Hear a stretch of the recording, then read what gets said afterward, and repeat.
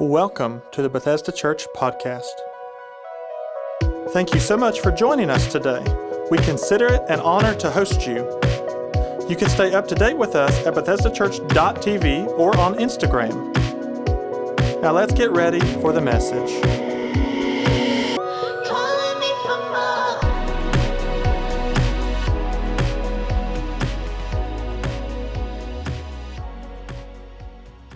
Are you guys glad to be in God's house today? Amen. I am glad that you are here. You guys look wonderful. Before I dive into the sermon, I do want to formally introduce, he's really not a stranger at this point, neither is his family. It's actually going to be his third time on staff here. They have recently moved back into the Lewisburg area from Phoenix, Arizona. So they've been out west and made the long haul back, and they're still unpacking. But you guys know this family really, really well, and they're going to be overseeing our dream team, going to be working with groups and helping our team leaders. And we are so excited. And I told him this time, he actually gave me permission that if he tried to leave again, I could physically stop him. So I don't know what that looks like. I don't know if I'll have a football helmet on and pads and I spear him or what. I don't know what that'll look like, but he's given us permission. We can stop them from physically leaving. And we love this family. We've done ministry with this family for years. Before he was even on staff here at Bethesda Church, the first time we worked together in youth ministry, we teamed up. Even though we were at different churches, we teamed up to do events. And so we love this family so much. And I want to invite them to join me on the platform. And I'm going to ask Bethesda Church, if you would, just make Pastors Jeremy and Ashley Toller, Emma and Selah. Come on, let's show some love to them as they make their way to the platform today. Welcome home. Thank you. So awesome. Love you too. Wow, thank you guys so much. I love how he keeps stressing the third. I was watching the video when he announced it, and I was like, okay, you've said it like 18 times. Come on, bro. No, so amazing to be home. Honestly, it's been quite the journey, but as most of y'all probably know in your journey, that's when God likes to show up and show off, amen? So it's been crazy. We've tried a couple different cities, and it's not where we fell in love. God's given us a supernatural love for this city, so we're like, let's go home and change the world in the city we love, amen? He had to be all serious, and I'm like, I have missed all of you. Even the ones I haven't met, I've missed you. And if you come to me to say hello and you see me like looking at your kids, guys, it's been October 2017. So I'm like, no, your kids have not grown that much. My kid is about to drive. I mean, it's been a while, but we have missed all of you so much, and we're so happy. This is our favorite town, but it's because it has our favorite people, and we are so happy to be home. Amen. Thank you, God. Amen. We are really excited that they are back, and we just want to pray over them. We believe that God has aligned us in this season, and I believe that God is doing something significant in this family, but he's also doing something very significant in this church. And how many know the best days are not behind us? The best days are still in front of us. And so we just celebrate what God is about to do. And I'm going to ask, if you would, I know we've been in worship, but would you stand with me? I just want to pray over this family. Anytime you make a move, especially across the country, you've got boxes and they still haven't got all the way unpacked. They got a lot of things going on practically as they're getting their feet planted spiritually. And I just want to pray God's protection, God's strength over them, and that this would be the most fruitful season of ministry that they've ever experienced before. And so if you would, just stretch your hands this way as an act of faith, and I just want to pray over them. Father, we come to you in the name of Jesus, and we are so thankful, God, for Pastors Jeremy and Ashley. And God, for their two girls, God, Emma and Selah, we thank you for this family. God, we celebrate what you're doing in them, what you've done through them, God, what you've done over the last 3 years, Father. All the things, God, that you have spoken into their hearts, and God, the plans you have put deep in their heart, God, the desires you've given them. And God, we pray, God, as we team up in this season, there would be a fresh anointing. God, I speak fresh anointing on this family, God. Lord, give them eyes of vision. Give them the tongue of a ready writer. God, I pray in the name of Jesus, your blessing would be upon them in all that they touch. God, that everything they put their hands to would prosper. God, I speak life over the girls right now. God, that this would be the greatest season of a relationship with you that they've ever experienced. I pray that the callings in them would come forth like never before. And God, we just pray your blessing, your strength, and your protection over this family, God. And God, we believe that the best days are in front of them, not behind them. And God, that it's going to be a fruitful season. And we declare it and decree it. And according to your word, it will be established in Jesus' name. Amen. Can you give God a hand clap of praise as you give them some love? So good to see you guys. Amen. We are so honored that you are here. If this is your first time here at Bethesda Church, thank you so much for being here today. I can't think of any place in the world that would be better than in the presence of God. And if you're new with us, we do want to make you feel welcome. And we just want to say to you, as we did Pastors Jeremy and Ashley, welcome home. This is a place you can belong before you believe. In preparation for this message today, I originally planned to go one more week on the series of Shipwrecked. We were in that series for about 6 weeks.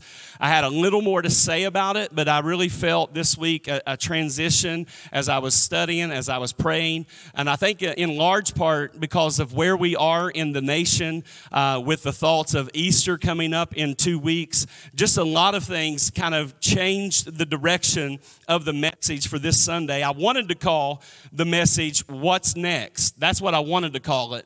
But I chose not to call it that because I think sometimes when we get in the mindset of what's next, we miss what's now. And oftentimes in our preparation for what's next, God, what's next, God, what's next, God, we are missing what God is doing right now. And I want to remind everybody prophetically today that God is doing something now. It's not just in the future. It's not 2 years from now or 5 years from now. God is doing something significant in the earth and within this church, and he's doing it now. So I want to call this message in the form of a question. I want to ask the question, what's now? Hit your neighbor and ask him real quick. Say, what's now? Not what's next, but what's now. What's now? Go with me to the book of Ezra, chapter number 3. And I'm going to read a kind of a long passage, and I'll tie it to Ezra chapter 9. There's one verse in chapter 9 I want to read. But let's look at that. Ezra chapter number 3, it says, And when the 7th month had come, and the children of Israel were in the cities, the people gathered together as one man to Jerusalem.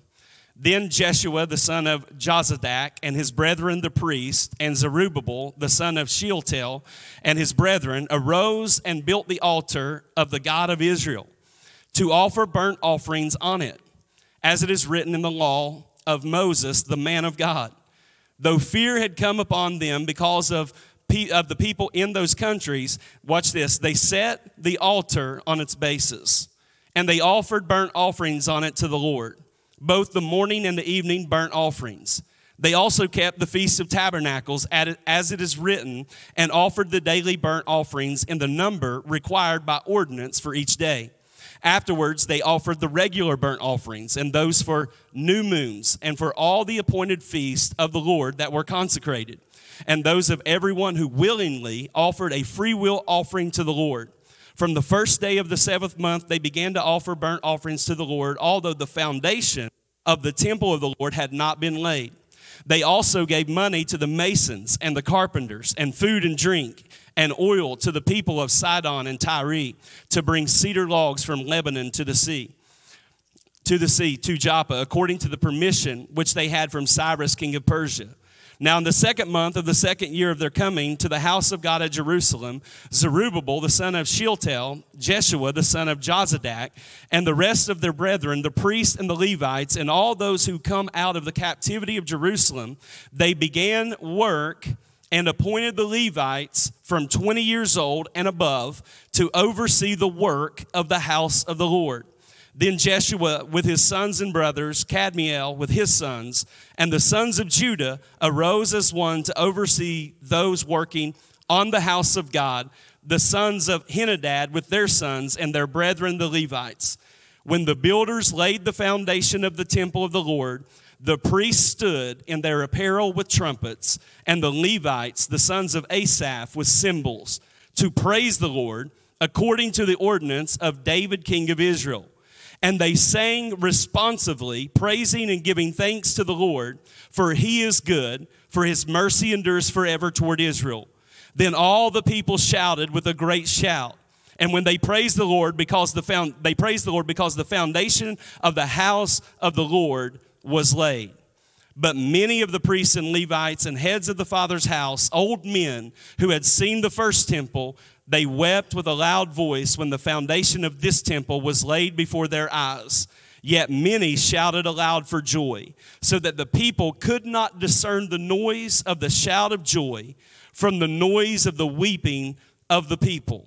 For the people shouted with a loud shout, and the sound was heard afar off. Now, before I tie Ezra chapter 9 to that, there's a verse there I want to look at. You can see at the end of the text, I love this. It says that those that saw the original temple, because the temple had been laid in ruins for quite some time, that when the foundation was set, that the older folks began to weep because they had not been able to worship for 70 years. And the new generation began to shout. And the Bible says that you could not discern the weeping from the shouting, but we all know everybody was excited because the construction for the house of God was being laid, and God was going to be worshiped in the city of David once again. And I want to say this before I read Ezra 9:9. Anything with great power also has a great sound. A 747 jet has great power, but it is accompanied by a powerful sound. If you show me a powerful church, I'll show you a church with a powerful sound. I just wonder if we got any powerful people in the house today that can make a little noise for Jesus. All right, you're getting warmed up. Got to have a powerful sound. Now, Ezra 9, verse 9, look at this. It says, "For we were slaves, yet our God did not forsake us in our bondage. But he extended mercy to us in the sight of the kings of Persia." And I love this, "to revive us, to repair the house of our God, to rebuild its ruins, and to give us a wall in Judah and Jerusalem." Anybody thankful that God has extended his mercy to you today? Amen. I'm excited he's extended his mercy to me. The setting of our text comes from the destroyed city of Jerusalem. And the city was destroyed because of the devastating power of Babylon, but also because of the children of Israel's disobedience and rebellion to God. And the Bible tells us that not hardly a stone laid on top of another. In other words, it was nothing but rubble. They had not worshiped. The walls were broken down.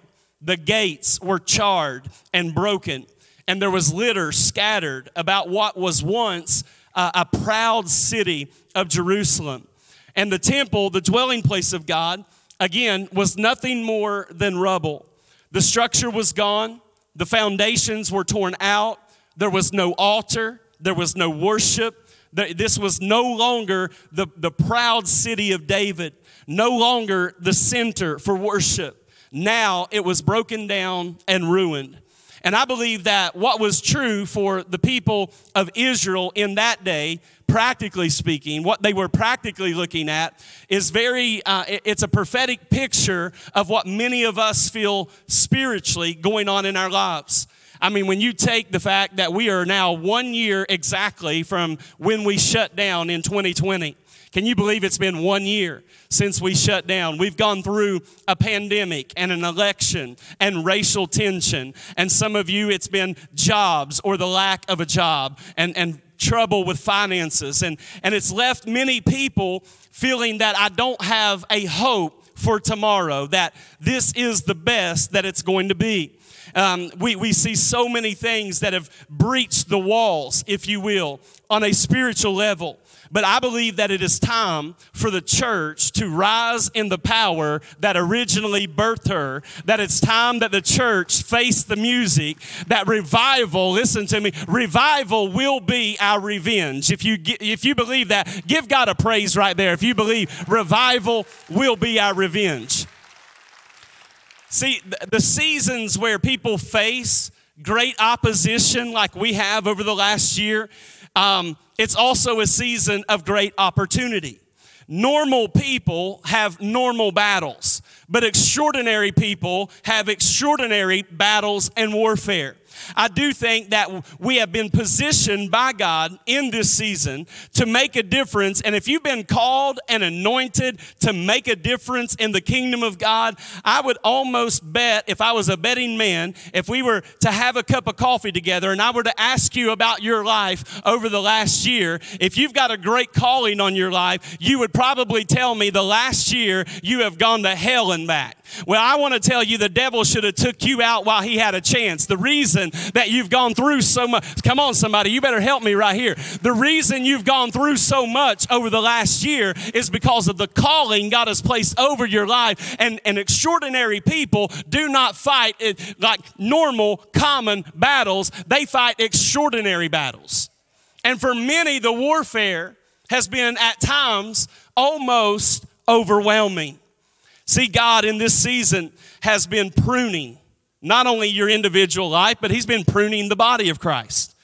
God in this season has allowed some things that were in you that shouldn't have been in you. Probably over the last year, it came to the surface. And I don't want you to be discouraged about the bad things in your life that came to the surface in the last year. God brought it to the surface so that you would deal with it and remove it from your life because he wanted to entrust into your hands more. But God is not going to give you more if you cannot properly steward that or manage that. And so sometimes he's got to bring our mess to the top so that we got to deal with our mess so that he can then entrust us with everything that he has promised. God knows what we can handle and when we can handle it.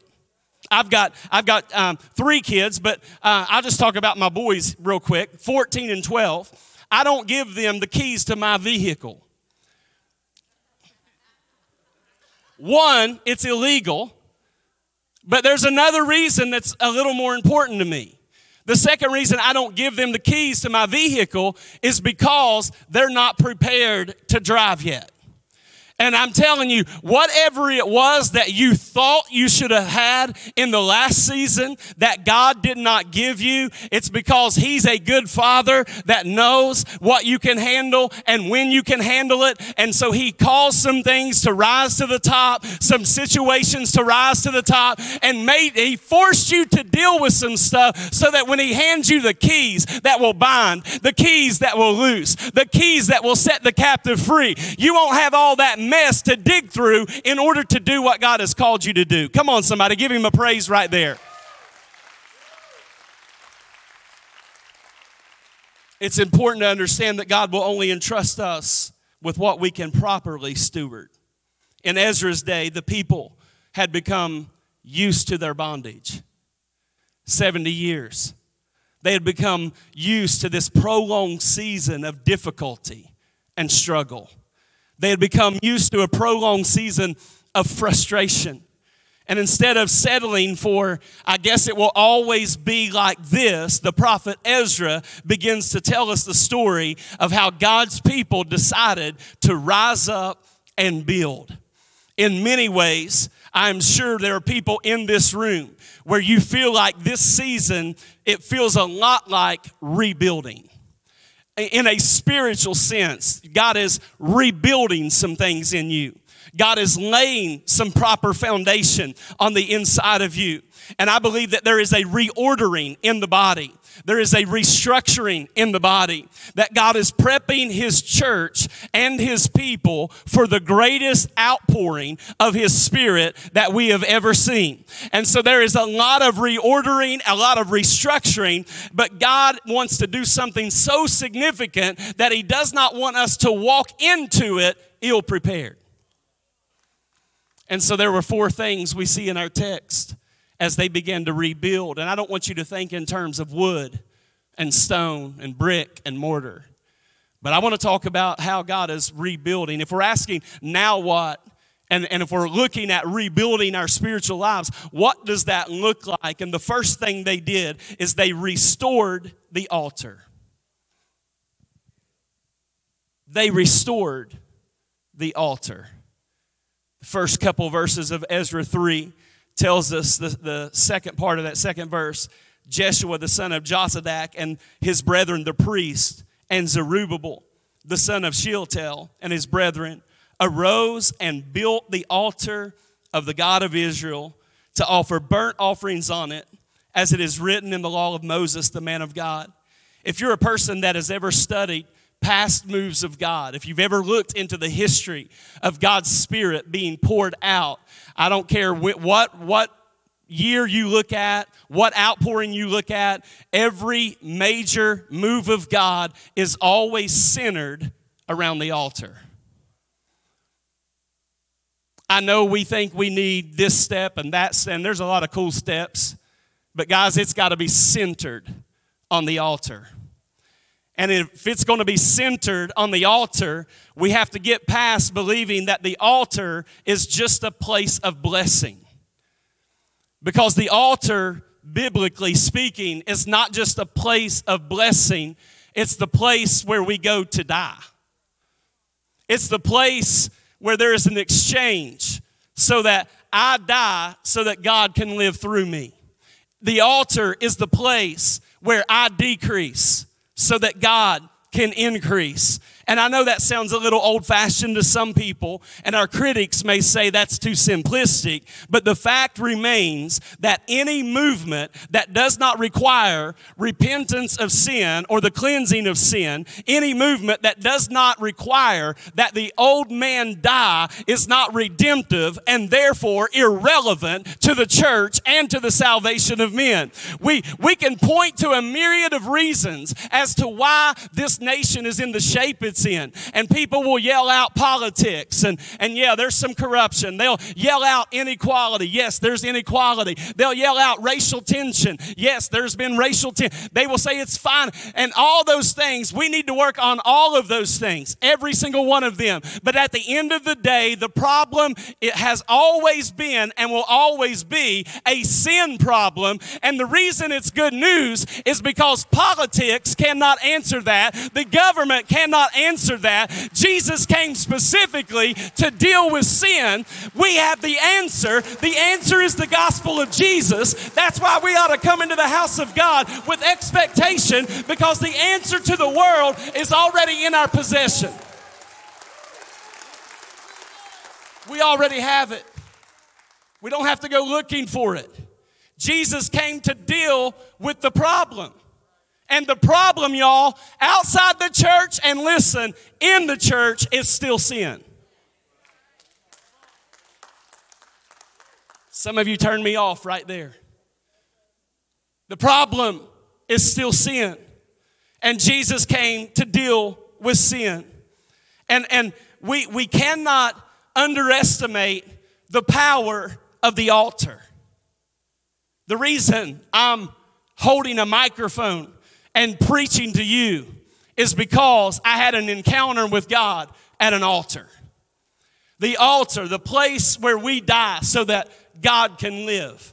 The place where God shows himself to be real and powerful in your life. Dietrich Bonhoeffer said it with such great passion. He says, when Christ calls a man, he bids him come and die.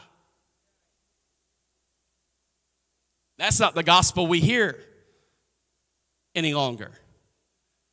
We don't talk about come and die Even though Jesus said, if you want to follow me, you gotta be willing to die and take up your cross and follow me. In other words, there's some things in us that has to die in order to see God in the way that we want to see him. If you've been walking with Christ in this season, you've probably recognized that there are some things in your life that has had to die in this season. Opinions had to die. Catering to personalities had to die. Thought patterns had to die. Paying more attention to your critics than to Jesus has to die. Every one of these things has to die. Could it be that the frustration that some of us feel is connected to the fact that we will not kill what needs to die so that the God in us can come forth? Could it be that the reason we're frustrated, the reason we walk around ticked off, is because we will not kill what God says needs to die?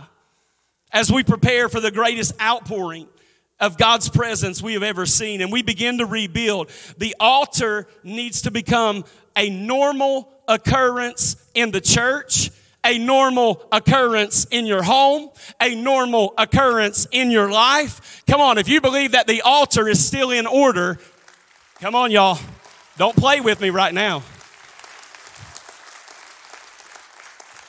I have learned in this last year that dealing with people's crazy emotions, that if I could just get them in an altar, old-fashioned altar, and allow the Holy Ghost to come upon them, it'll do more in 5 minutes than I can do in 15 counseling sessions. Come on, somebody. People need to encounter the Holy Spirit, but that only happens when we prioritize the altar. The Bible tells us they started clearing the rubble. What rubble needs to be removed from your heart? What sin do you need to deal with? And please don't say, I don't have sin. The Bible says if you say that, you're a liar. I think John says that. So there is sin. So please don't get like prideful in your righteousness, because you ain't all that. You don't impress me. You don't impress God either. Any righteousness we have, it came from him. Any goodness we have, it came from him. Any holiness we have, it came from him. But what sin? And I'm not talking about the big ones. We get caught up on like murder and adultery. But what about gossip? What about jealousy? What about speaking against God's anointed? Oh, yeah, you saw that. Woo. What about pride? What about the things that we don't always talk about in the church? What rubble needs to be cleared out? In the Bible, and I love this, it says that the priests did not allow anyone else to help. And so what it shows us, and it symbolizes that those that were in the ministry had to carry this work. It wasn't that no one else was allowed, but what God was doing, check this out, it started in the ministers. Pastoral staff, get ready. It starts here. God's going to make sure we deal with our rubble before the people can deal with their rubble. There is an order to the things of God. There's an order to the way God moves. The Bible tells us they gathered around this rubble for the first time in 70 years at an altar in the city of God. And I believe that heaven watched in silence. And I want you to get this, ladies, don't get mad. Please don't get mad. But I believe heaven watched in silence as real men of God began to move stone after stone and put it in its proper place to make sure that the altar was set for man to meet with God. Oh, that the men of God would rise up and stop being passive and stop allowing your spouse to lead your house. In an age of displaced manhood, There is an order to the things of God. And men, it starts with you. Don't make your spouse lead your home. Don't make your wife lead the devotions. Don't make her raise the children. Where are the men of God? Where are they? You want to see a revival? Let the men of God get on fire. Let the men of God get passionate. These were men of God. And that we as men would get rid of the things that's stripping us of our manhood and be men and lead and set things in order. If the men of God, it's been proven statistically that when the man of a house gets saved, 90% of the time, the whole house gets saved. If the kids get saved, maybe not, somebody else gets saved, maybe not. If the wife gets saved, maybe somebody else, maybe not. But if the man gets saved, 90% of the time, the whole house gives their life to Jesus. Men of God, I'm going to say it, you need to build the altar first. You need to go first. You need to lead first. And you need to set the tone in your home. Come on, let's give God a praise right now if we believe that it's time for the men of God to rise. They started with the altar. The second thing they did is they reinstituted true worship. True worship. Despite the fear of the people around them, they built the altar and they began to offer the sacrifices. The Bible says in the morning and in the evening. They kept the Feast of Tabernacles and they offered up the daily requirements for offerings. Everybody began to do what was set in the law. And if you study this passage, you find out that there were three necessary ingredients to their worship. And you may want to jot these down, but if it's true worship, it's going to involve not just celebration. We know worship is celebration, but it's also going to involve sacrifice and consecration. See, we want to take praise and worship and make it celebration, but we don't want to make it sacrifice. Even though the Bible says we need to offer up the sacrifice of praise. That worship, true worship, involves celebration, sacrifice, and consecration. We offer up a sacrifice of praise. Those who returned to Jerusalem, they went back to the sacrifices. They humbled themselves before the Lord. They offered themselves in repentance and in brokenness, which is, that's the soil that feeds revival. When the people get broken, when the people become repentive, how many know that if revival is going to break out, he didn't say if the world, he said if my people will humble themselves and pray. Revival is nothing more than renewed obedience. That's revival. Renewed obedience. Some of us, what we really need is to have our worship uncaged. Our worship has been caged. And what I mean by that, if you read John chapter 2, when Jesus, I don't know if he's your Jesus, but he's my Jesus, he went in with a whip and literally whipped people out of the temple. I know you don't want to think about Jesus like that, but I love the fact that he whipped people out. I love it. He whipped them out, but as he whipped them out, the Bible says that the sheep and the oxen, but it's very specific. It says that the doves were uncaged. And the doves were uncaged there because you have to understand, the reason Jesus dealt with it is because he walked into the temple and realized something's off in here. Like I'm here and I'm seeking true worship, but all I'm hearing is conversation, commerce talks, money changers getting their money. I'm not really sensing this is a place of worship. Even though it's a house of worship, the one thing that was missing was worship. And he finds them going through the rituals. And what was missing was genuine, heartfelt worship. Worship, church, is not just a segment of our service. And worship is not limited to just the crazy folk who are a little too passionate for us. Jesus is always looking for true worship. When he walks into a church, he's observing the worship.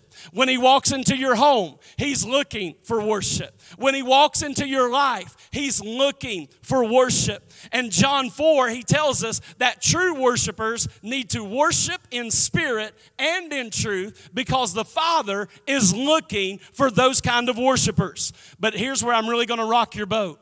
The word worship in John 4, when it says that we need to rise up in true worship, it literally, the Greek word means kiss. Now, it's not any type of kiss. It's not even like the kiss a mama would give to her child. But it's the kiss in the Greek of a dog jumping into his master's lap when he returns home and kisses all over his face.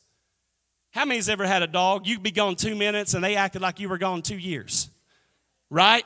Because a dog will start running and leaping and kissing you because a dog is going to show its affection. And so Jesus is looking for hearts that leap when he walks into the room. I want to remind some people that Jesus is in the room. I wonder what our worship looks like. I wonder what our praise looks like. I wonder if our hearts are truly leaping. See, God is looking for dog worship, but we offer cat worship. I ain't even playing. I have never seen a cat, when the owner returns home, go nuts, run around the house, jump in their lap, and kiss all over their face. When you walk in to a cat, it looks at you like, if you want some loving, come get it.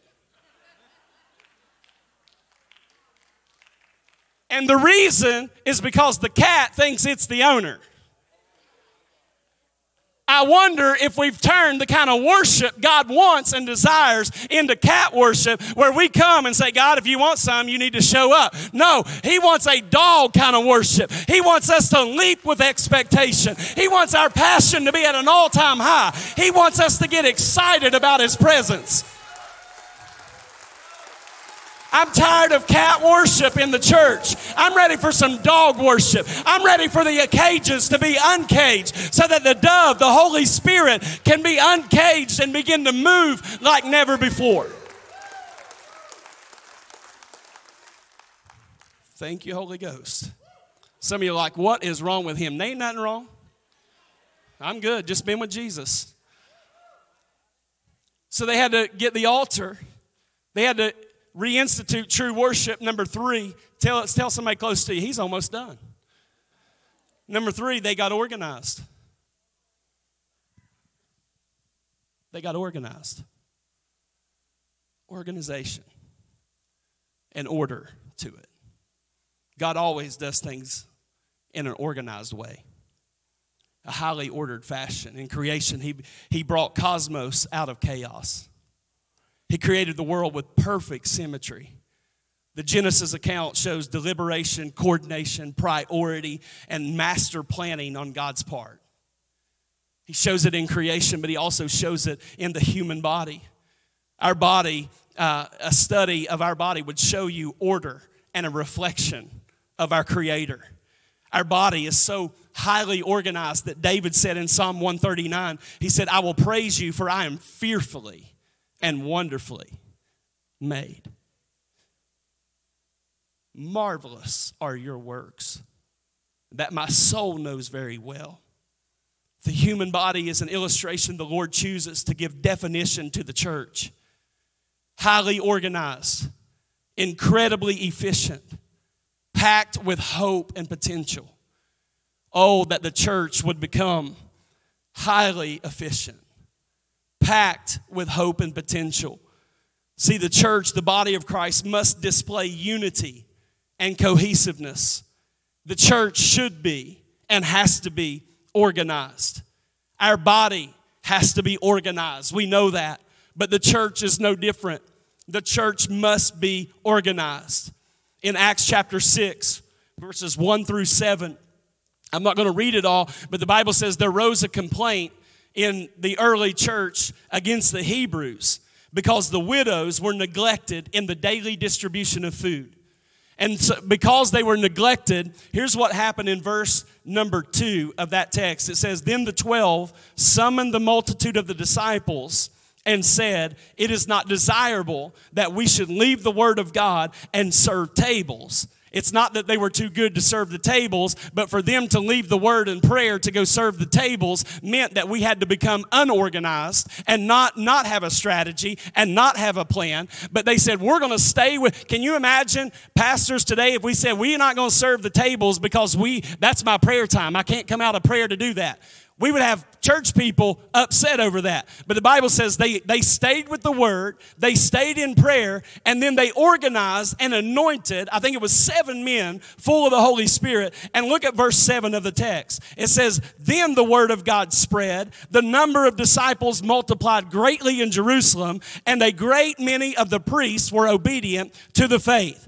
So when they did it God's way and they were organized, what happened was the word of God spread, the number of disciples increased, and key influencers in the city were converted. Anybody ready to see the number of disciples increase in this place and key influencers in our region give their heart to Jesus? Got to be organized. Got to have a plan. Got to have a strategy. Ephesians 4 model, Ephesians 4, 11 through 13, that the fivefold ministry is put in place for the equipping of the saints for the work of ministry. Did you know that your calling is not to hold the chair down that you're sitting in? But you have a part to play in the mission and vision of what God is doing here at Bethesda Church. I think it's time that we get our head out of the sand and we get back to helping people know God, find freedom, discover purpose, and make a difference. Come on, somebody, if you believe that it's time for us to help people know God, discover their purpose, find their freedom, and make a difference. So they rebuilt the altar. They reinstituted true worship. They got organized. And the fourth thing, this is so important, they got started.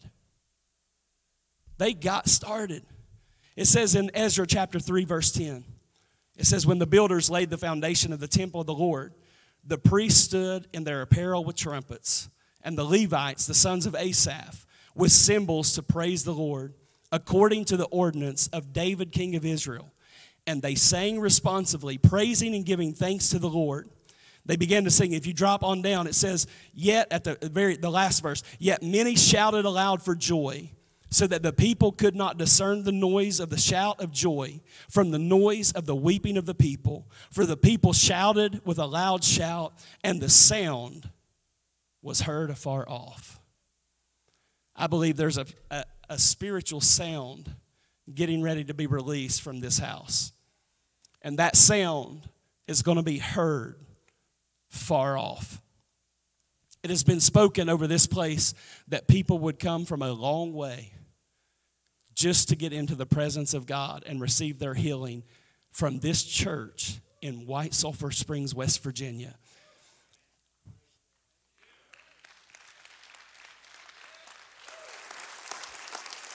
It might be an obvious truth, but I want to say it anyway because this is one of the most crucial elements to spiritual and personal growth. You guys can, yeah, perfect.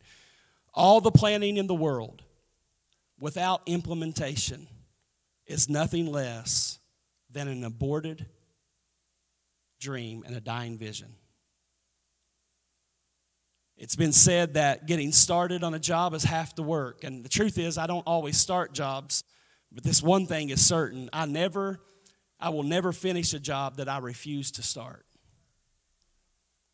So many people are in this season watching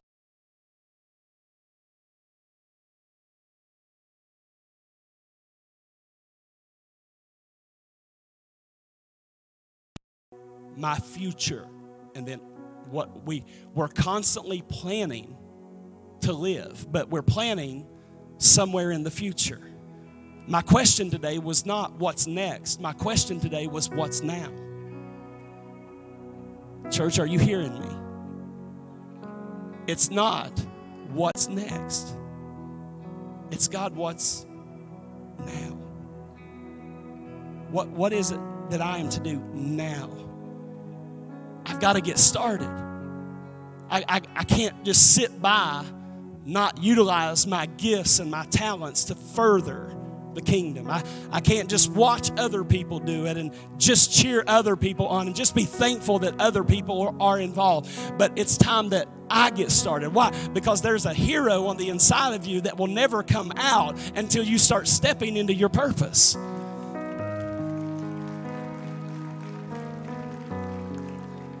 There's a man and a woman of vision that's destined for greatness, all locked up on the inside of you and will not be uncaged until you get started. You'll never be all that God wants you to be. You'll never do all that He wants you to do until you understand that He has empowered you to get started. Holy Spirit, I ask that you speak to every heart in this room. God, I thank you and I celebrate every person, God, that is using their gifts and their talents, their anointing to further your kingdom, to advance your kingdom. But God, I pray for those that maybe have not found their place and for whatever reason have not really leveraged what they bring to the table to further your cause. God, I pray in the name of Jesus that you would help them to see, God, that not only spiritual dreams that they have, but God, even personal goals many times are tied to the spiritual passion we have. That you connect kingdom things to our practical lives, God. That as we utilize what you've put in us to further your cause, God, that you often get involved in what we're doing. God, I pray in the name of Jesus that every family would find their place. God, I thank you for this text that shows us, God, how, God, they got organized. They recognized gifts and callings, and they placed people accordingly. God, I pray over Bethesda Church that this would be our best season ever, that we would become more organized, that we would have better strategies than ever before, not man-made, but God, I pray that you speak to us and direct us like never before. God, get us in the proper placement, God, so that we can see the work of the ministry go forth and lost people being found. In Jesus' name. I pray over our staff and our team first and our team leaders. All those in positions of influence and authority. I speak fresh vision, clarity in this season. We break every distraction, every hindering voice that would trip us up to keep us from coming into proper alignment. I pray for every one of our staff members and their families. Church, pray with me for our staff. We pray, God, that you would protect them. God, that you would bless them. That their children would be blessed. That their health would be blessed. Their finances would be blessed. God, we speak life over our team right now, God, and just ask that you would encourage them by your Spirit in this season. Give them eyes to see. Give them an ear to hear. God, that it's not what's next, but it's what's now. I pray for every team leader in this church. Every person leading ministry, I pray for them and their families. God, we know that anytime we're in influence and anytime we've been given, God, responsibility, the enemy targets. And if he can't get us, he attacks our family. So I command the enemy to take his hand off of the people of God, off of those that are serving you in this season. God, we break the power of the enemy that comes to kill, steal, and destroy.